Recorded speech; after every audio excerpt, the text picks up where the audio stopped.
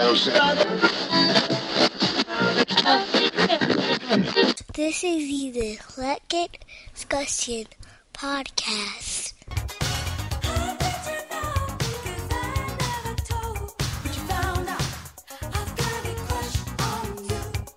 Okay, so EDP, I'm Eclectic, I'm the host. Now, you can start or get ready to laugh at me. What I'm going to do with this episode is run down some of my least likely / slightly embarrassing childhood crushes. I do this for you, for your entertainment. You've listened to this show long enough. See how much I love women. I appreciate them. My love of women knows no bounds. But sometimes it should. For one reason or another in my life, and times I'll see a woman who's I just want to know. I know I have no business being attracted to them. My curse is typically I can find something attractive in most people, or at least I look for it. And if I find something, then I say, oh, well, no, she's attractive. But it might just be that one thing.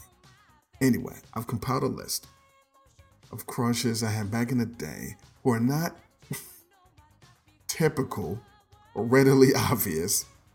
And like I said, slightly embarrassing.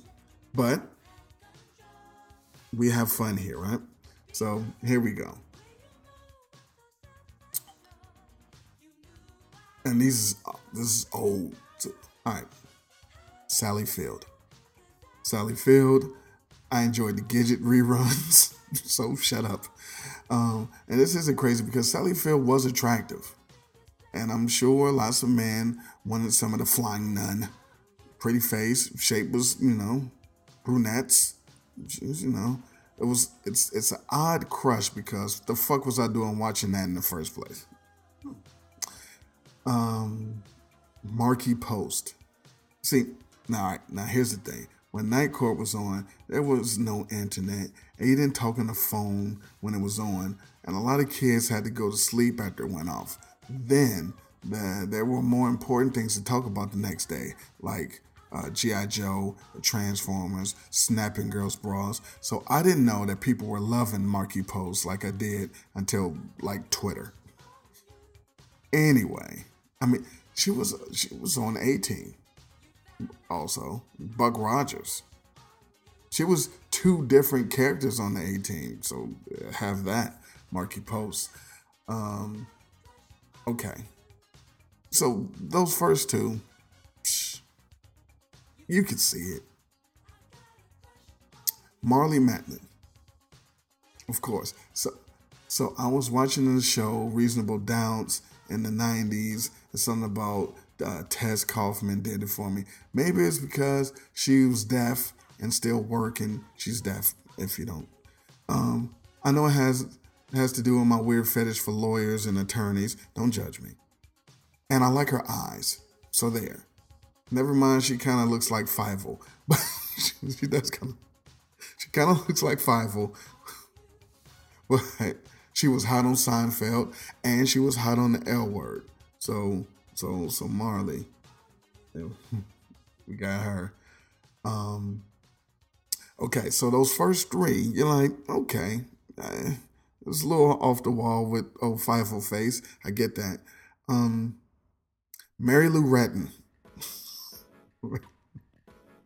All right, so no surprise with this one since I love female athletes, in particular track and field.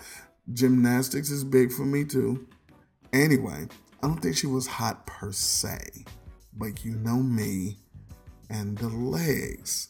It's the legs. The legs were top notch at the time, and that's all I needed to be lusty was the calf.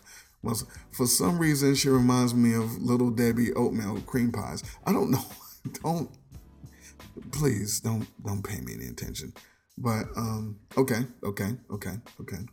So now we're gonna go with BB Newworth, Lilith Sternin. See, listen now. She was quiet, strong, mean, demanding. And more importantly, she wore the glasses in the tight bun. Loved the glasses in the tight bun. And when she first let her hair down and took the glasses, listen, I admit I wanted some of that chalky, pasty woman. So, okay, all right. So if these didn't make you turn off the show by now, oh, you're gonna hate this one. Callista Flockhart. Listen, I don't know. Another lawyer.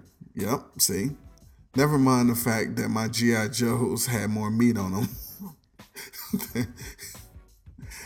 When Ally McBeal came out, I just thought, I don't know.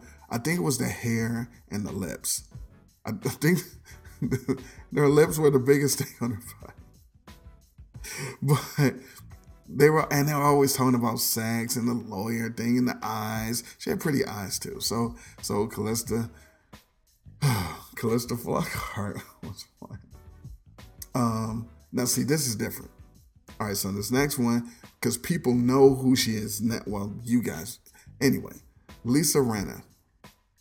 But see, not the Lisa Rinna that's on these fucking reality shows. So I used to watch Days of Our Lives. What of it? We can fight right now. So she was Billy on Days of Our Lives. She was hot. The lips and the short haircut, mostly the lips, but the short haircut. I thought Lisa Rinna was everything back then. Her and Christian Alfonso, she played Hope Brady. Listen, this is it. Okay, now here's the thing. The ones up until now, you squinting, different kind of, maybe squinting in the dark with, you might be like, okay, I kind of get where he's going. Now I'm about to fuck everything up, and I apologize ahead of time. Rebecca Lobo. Sure, she resembles the Denver Broncos logo, but I liked her. I'm sure it was because when she was in UConn, she was balling and probably wasn't the best friend. I thought she was dope. I remember when they were playing and her hair was all sweated out and she had the cornrows and the jersey was rolled up on her. I don't know. Listen, this is for your entertainment. You can laugh at me and think I'm fucking odd, but listen, I'm going to be honest. Okay, now I am going to go on a limb and say Rebecca Lobo was the worst of these air quote crushes until this one. This is, and I know, listen, I know, I'm just saying, at some point in life, I was watching these individuals and thinking, hey, that ain't too bad. Kind of like that. I wasn't penning them on my wall or writing writing my name with their last names and my trapper keeper. I was just, at some point, I was like, hey, if it came down to it. But no, Rebecca Lobo is not the worst on this list. That illustrious designation goes to Tori Spelling. I know. Why the long face? Listen, I was just off of the fucking Rebecca Lobo, and then maybe I don't know. She looked like Akbar. All right, so there were clearly better options on 90210 for me. But Donna, I don't know what it. I think it was the recipe. I know it was. See, back then, the kids didn't have the breast implants, and she had them. I didn't know that they were implants. There were giant round rocks on her chest. It was like 3 foot wide space in between them. but I liked it. So I overlooked her pelican-like appearance for slim, flat stomach, giant breast look. I don't know. I apologize, everyone. I sincerely apologize. Last, we're gonna go with Paige Davis. You don't know who Paige Davis is? Paige Davis, HGTV, host of Trading Spaces. She's last because it doesn't count as an 80s or 90s property, but it's still a least likely crush. Because I will watch all of that stuff just for Paige Davis. And I don't even like perky, happy people. But it was something about her and how she looked in jeans. Like, she looked like she'd be really good at design. So that is my list. But honorable mention and shout outs to Catherine Hammond from Who's the Boss? Rue McClanahan, shut up. Joyce DeWitt, Janet over Chrissy always.